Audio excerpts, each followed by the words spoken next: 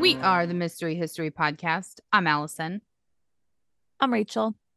Welcome to episode 153 on Robert Hansen, the Butcher Baker of Alaska, Part 1. Part 1. We just decided this was going to be a two-parter because it looks long. And last time we've been giving you guys hour and 40 episodes. It's too long for you. We need to calm down. Talking too much. We have a lot of side things going on, and there's just a lot of information. Yeah. Been hitting you heavy lately. So we're making this one a two-parter. But before we get into it, we got one business thing to address, and it's kind of a little heavy. Yeah. So we don't look at our reviews because sometimes it can hurt our souls and sometimes it can make us happy. So we just choose not to. So our good old business manager, Jamie, unofficially, she let us know that we actually got a review on one of the episodes that we did, episode 140 on Crystal Theobald, the Why Did You Kill Me documentary. And it was actually from Belinda Lane, who, if you remember from that episode, is Crystal's mother, who Crystal was murdered.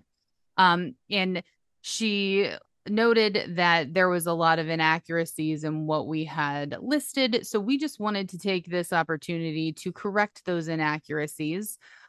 We did note in the episode that there was a lot of conflicting information out there on the web that we weren't able to really nail down a lot of stuff. It was hard to figure out a lot of stuff in her personal life because most of it was surrounding her unfortunate murder.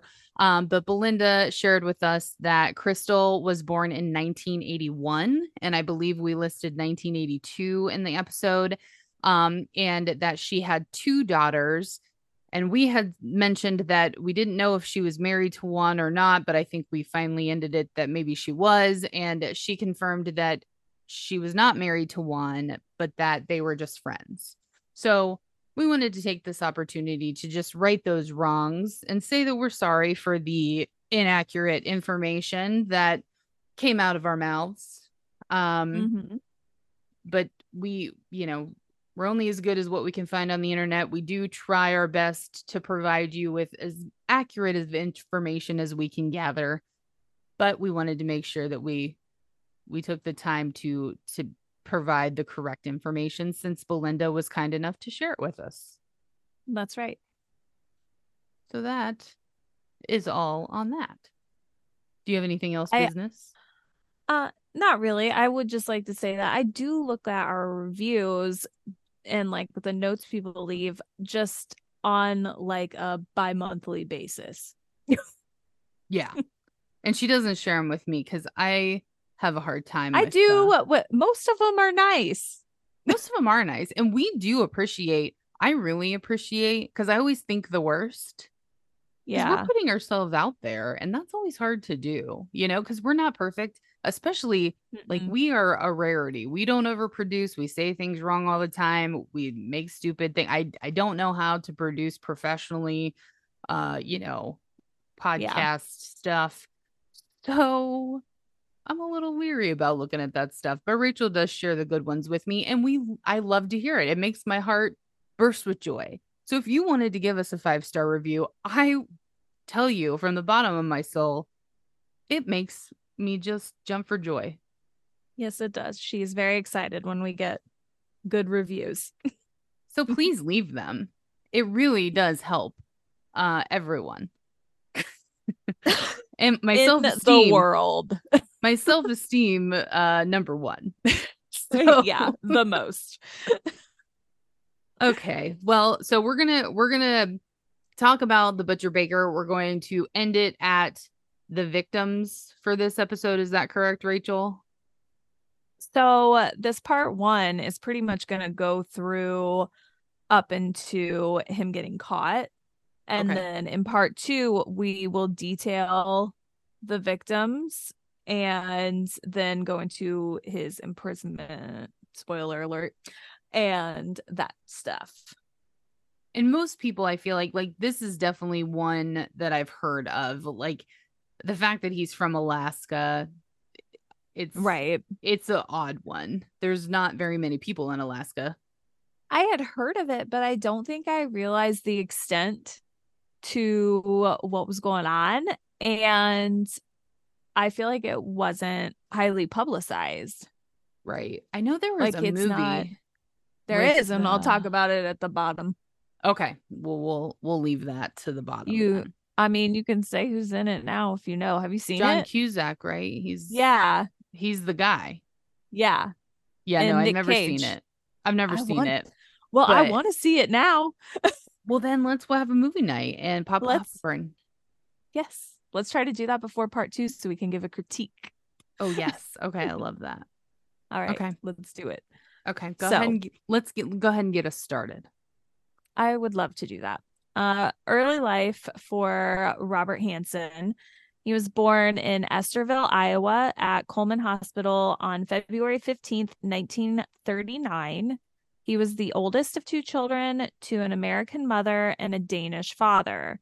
His mother's name was Edna Margaret Hansen, and his father was Christian or Chris Hansen. Oh, Chris Hansen's my friend. This He guy's does not.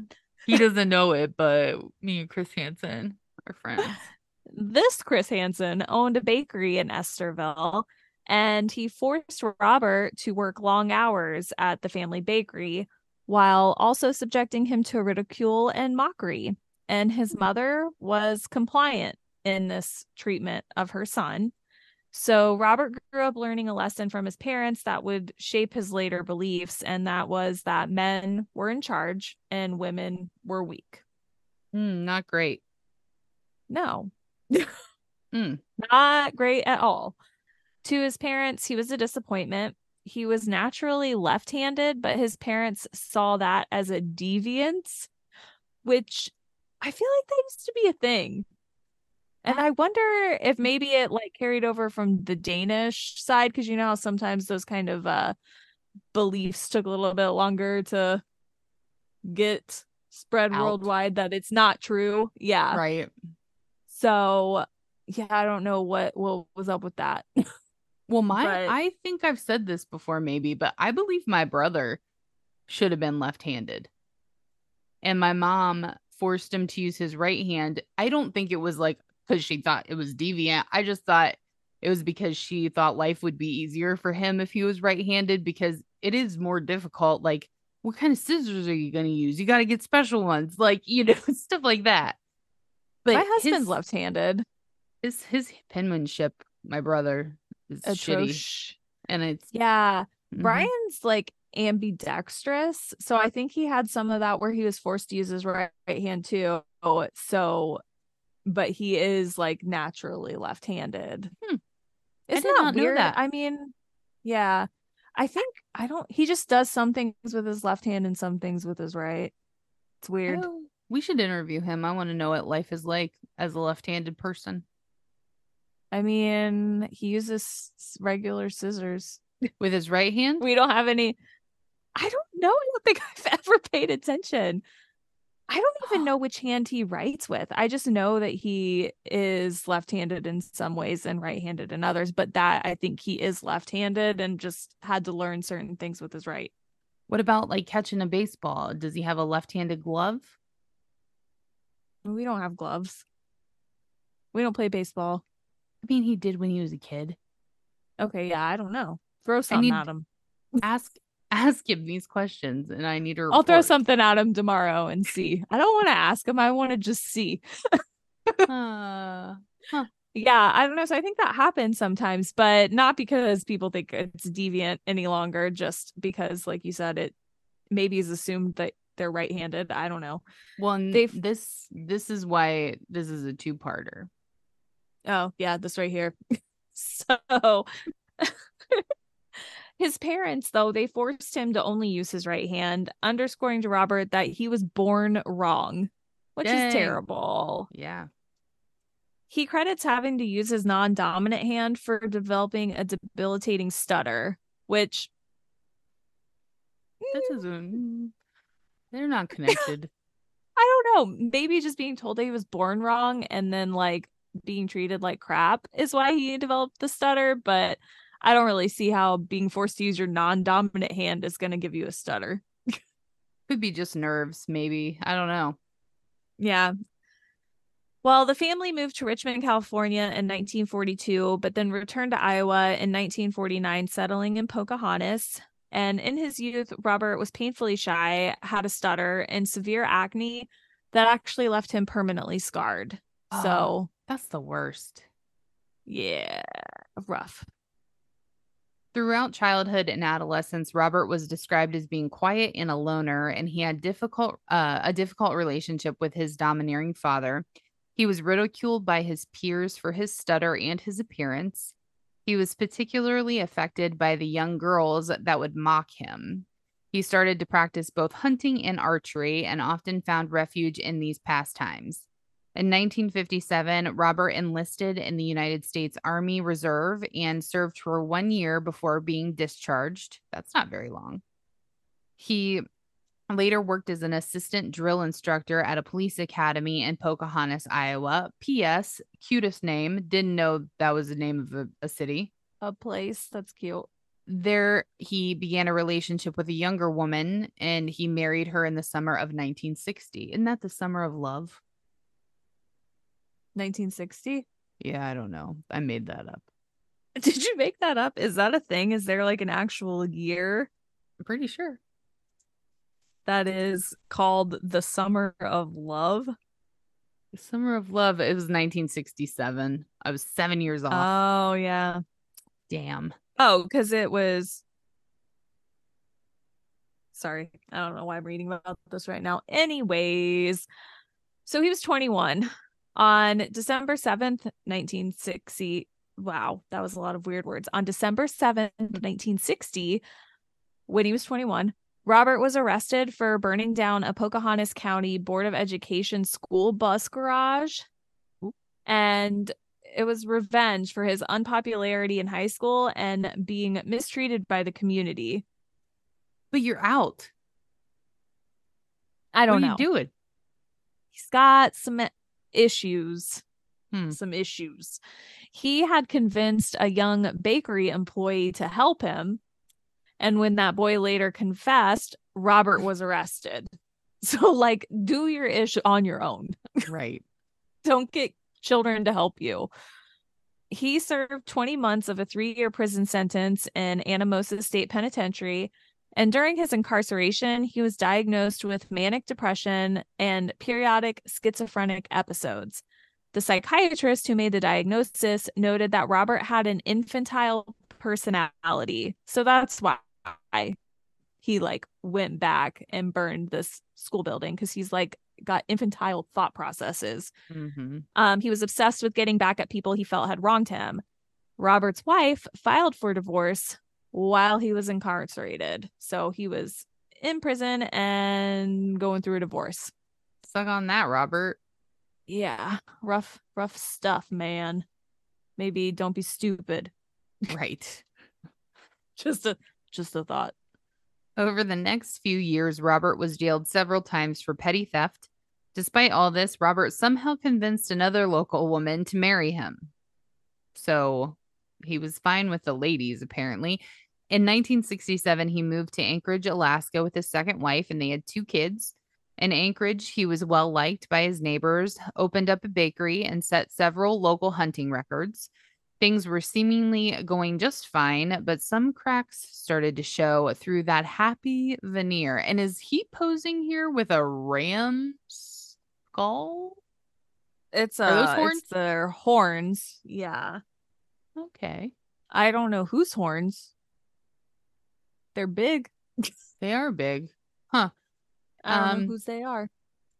In December 1971, Robert was arrested twice, first for abducting and attempting to rape an unidentified housewife, and then for raping an unidentified prostitute. He pled no contest to assault with a deadly weapon in the offense involving the housewife. The rape charge involving the prostitute was dropped as part of a plea bargain. Robert was sentenced to 5 years in prison. After serving 6 months of his sentence, he was placed on a work release program and released to a halfway house. Can In you believe 19 that? No. Can you 6 believe months. that? What's For the point? raping two people? And what's the point of like, is this just a sham? Give him 5 years and let him out in 6 months, too? Like, That's ridiculous. in 1976, Robert pleaded guilty to larceny after he was caught stealing a chainsaw from an Anchorage Fred Meyer store.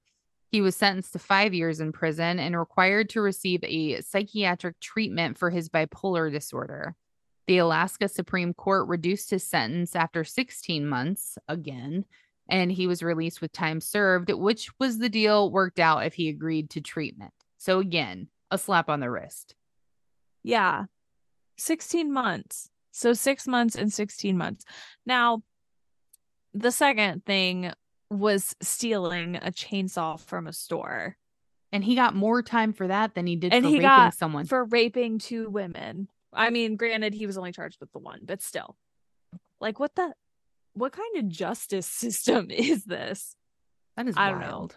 It is insane. And it's insane that he has been in trouble, but doesn't get in trouble. Mm-hmm. And I think that is part of why he continues to escalate things, because he's basically getting away with shit. Right. Getting caught, but still getting away with shit. Mm-hmm. Also, his wife, Darla, stood by her husband when he was arrested and convicted of theft. She did the same when he had gone to jail for the abduction of the housewife and the prostitute. Darla was a woman of faith, and she felt that she could get him back on track. In fact, every time he was arrested, he would start visiting the church with his wife for a while. And she just thought, I mean, she didn't believe in divorce, you know? Yeah. Mm-hmm. And when you don't believe in divorce, I think you will put up with a whole lot of shit. And Yeah. she was putting up with a whole lot of shit, just thinking that he was going to maybe come back around.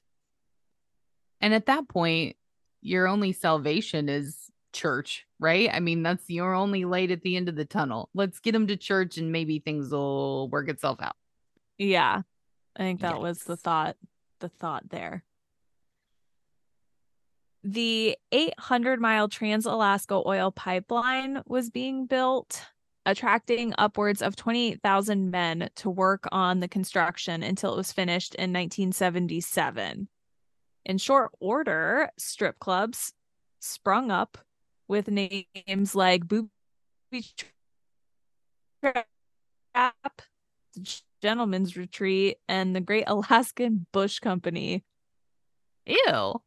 Those are some great strip club names. Why are you not laughing? The Great Alaskan Bush Company? Come on. That's great. That's disgusting. Really? I loved it.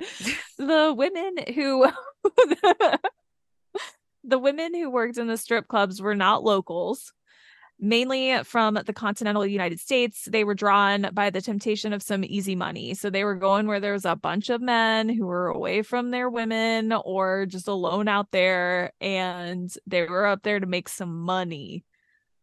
They would perform a circuit up the West Coast to Alaska and back again, never staying anywhere long enough for the patrons to get too attached to them. However, this transience also meant that when a stripper or sex worker went missing, no one really thought too much of it, because they thought they may have just returned down to the States to resume their other jobs, or that they were working that circuit and had gone to another place. So it was Mm-hmm. hard to kind of keep track of people. That's a perfect storm. Sure is. Robert Hansen would spend time in what was called the Tenderloin District, a place ruled by organized crime and the sex trade. If the women in strip clubs did nothing more than take off their clothes, they could still be good girls. Whenever they would Quote yeah, the good girls. quote, good girls. Whenever they would suggest they were open to sex work, he would offer far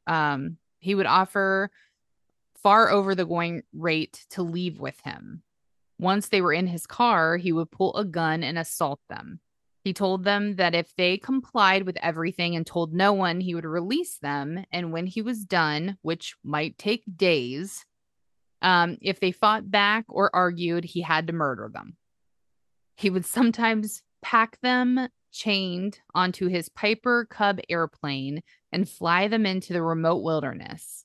There he would release them.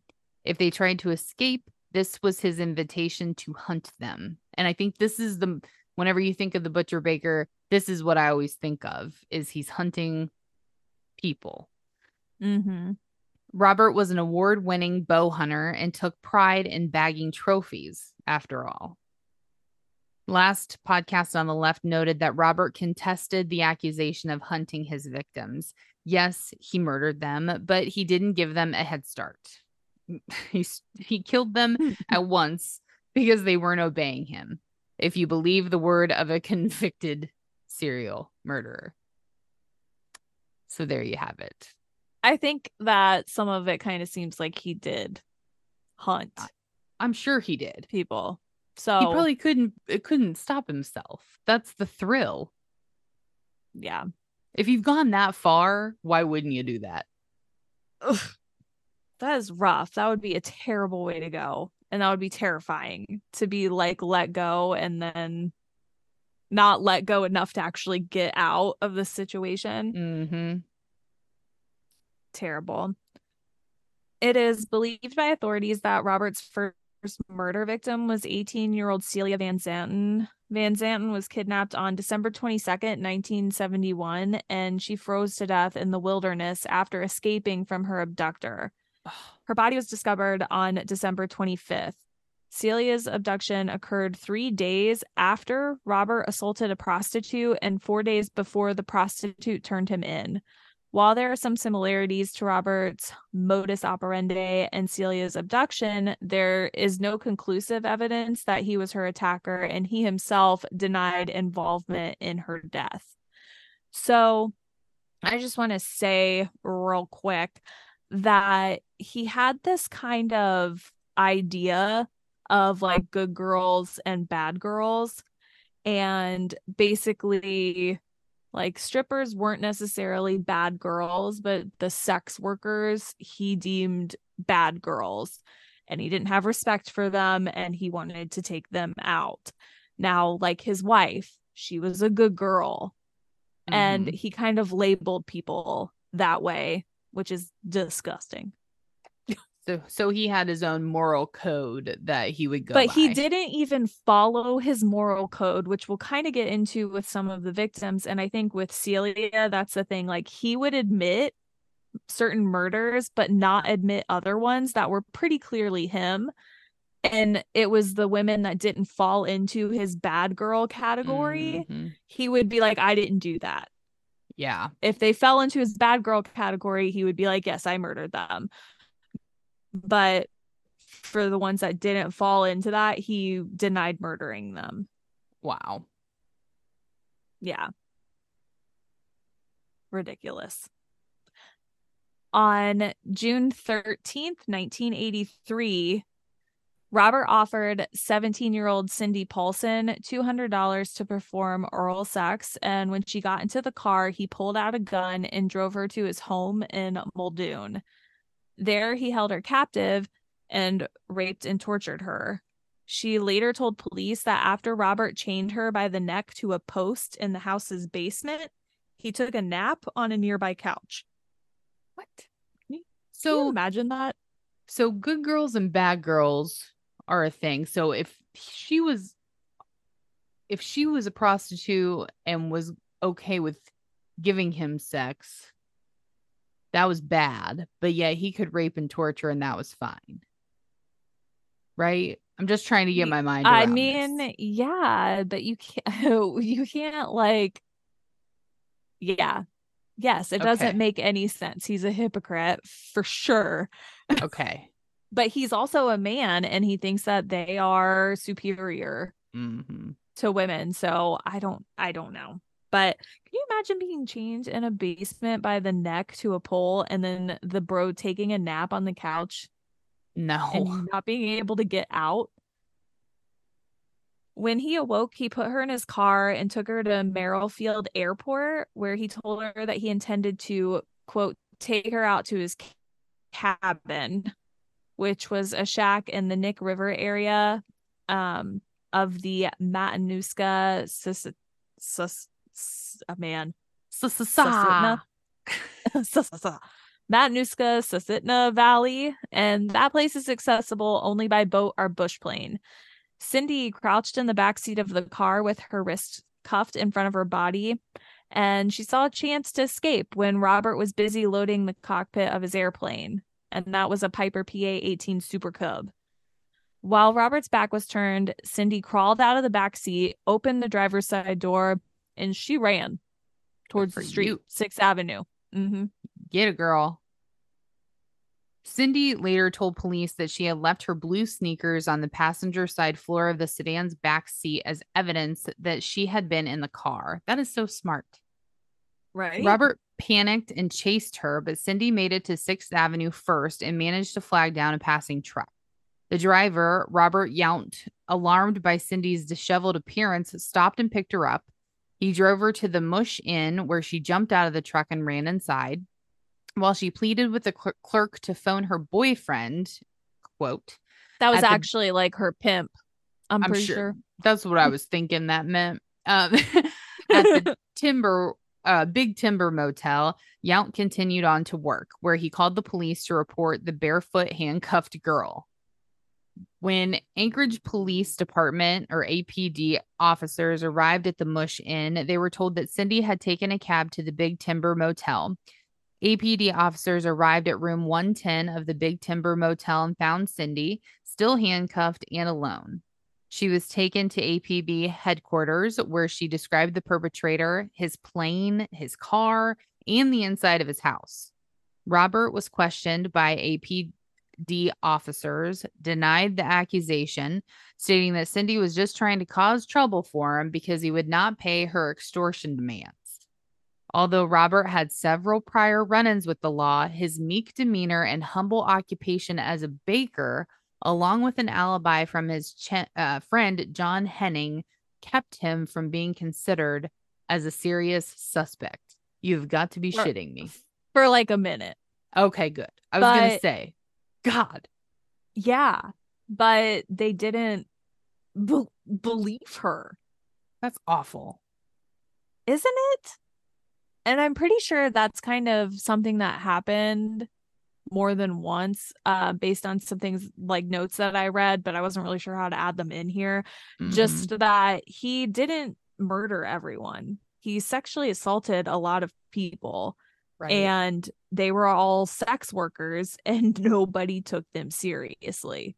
Oh, that's so terrible. And I'm sure for Alaska, especially with all of these, strip clubs coming in, there's a lot more riffraff, if you would say.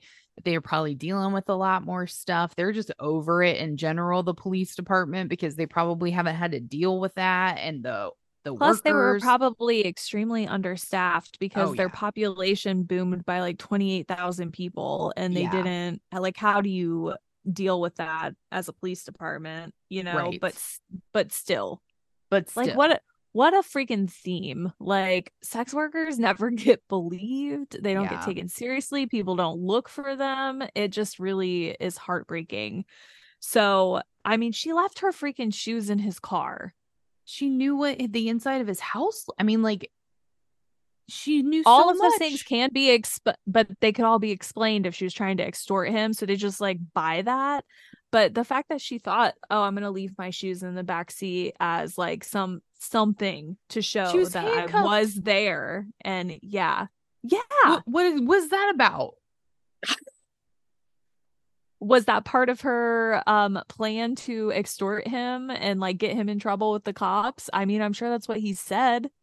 But if you did that as a ploy or whatever, if you went back to your pimp's hotel room, you'd take that shit off. Like you'd be like, Relax a little okay, bit. right. You'd have your feet up. You'd be taking a shower. You'd be doing all those things, not be sitting there still handcuffed because you don't have the damn key because they're not your handcuffs. Yeah, Jeez. Ugh, right. this is So maddening. In comes Detective Glenn Floth of the Alaska State Troopers. He had been part of a team investigating the discovery of several bodies in and around Anchorage, Seward, and, man, this word again, the Matanuska-Susitna Valley area. Nailed it. Whoosh, nothing but net. The first of the bodies was found by construction workers near Eklutna Road. The body, dubbed Eklutna Annie by investigators, has still to this day never been identified. Later that year, the body of Joanna Messina was discovered in a gravel pit near Seward. And in 1982, the remains of 23-year-old Sherry Morrow were discovered in a shallow grave near the Nick River. Now, our dude Glenn believed that all three women had been murdered by the same perpetrator. Glenn had been assigned to the case of the Nick River murders, and he was convinced that there was a serial killer on the loose. So Glenn started looking into the other accusations against Robert and obtained his records from Iowa. Uh-oh, Glenn. Ooh, ooh, ooh, ooh, ooh. Glenn contacted the FBI, Special Agent John Douglas, Mindhunter guy, Yeah, Mindhunter guy. and requested help with an offender profile based on the three recovered bodies. Douglas thought the killer would be an experienced hunter with low self esteem, had a history of being rejected by women, and would feel compelled to keep souvenirs of his murders, such as victims' jewelry. He also suggested that the assailant might stutter, which is How like, the F-U-C-K does he know that? How? that's insanity. They're like, How? there's something paranormal going on with those people, those profilers. Right? Like, what? What? How? I want to know for real. How? Right. Using this profile, Glenn investigated possible suspects until he reached Robert, who fit the profile, and he owned a plane. Supported by Cindy's testimony and Douglas's profile, Glenn and the APD secured a warrant to search Robert's plane, vehicles, and home. On October 27th, 1983, investigators uncovered jewelry belonging to some of the missing women, as well as an array of firearms in a corner hideaway of Robert's attic. Also found was an aeronautical chart with 37 little X marks on it. Oh my God, that's eerie, hidden behind Robert's headboard. Many of these marks matched sites where bodies had been found previously. Others were discovered later at the locations marked on Robert's murder map. So the Not dumbass all of kept a map. them. Yeah, not all of the X marks that they found. I don't think they were able to actually determine like the exact location based on the X's. You know Mm-hmm. what I mean? So some of them they didn't find anything. But yeah, so Wow. he just kept a little mappy map behind his headboard. And that doesn't necessarily mean because they didn't find anything that the bodies weren't there or that he didn't murder somebody there. Right. Yes. Yeah. I mean, I think they weren't, it wasn't exact enough for them to necessarily find it, or there's animals and all Exactly. sorts of things out there. Like, who knows? When confronted with the evidence found in his home, Robert denied it for a while, but he eventually began to blame the women and he tried to justify his actions, eventually confessing to each item of as evidence as it was presented to him.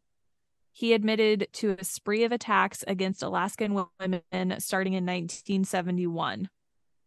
Robert's earliest victims were girls or young women, usually between the ages of 16 and 19, and they were not prostitutes, unlike the victims who led to his discovery. So a lot of these women were just Girls. assaulted or, yeah, and some of them murdered their young little girls. Wow. What's his wife got to say about all that? Well, we're going to talk about that in part two a Oh little my bit gosh. because that was my that's how, I don't know why, but I always focus when they're married and they have children or even just married. I'm like, how does that happen? How do you truly not know that that is going on? And I looked that up a little bit and included what I could find. because, that was my first thing. I was like, I got to know what's going on with this lady. Right. Is she still going to church or what? Like, You'll say a find little out prayer for later. you. Yeah. Oh That my clearly gosh. did not work. What a cliffhanger we've left you on.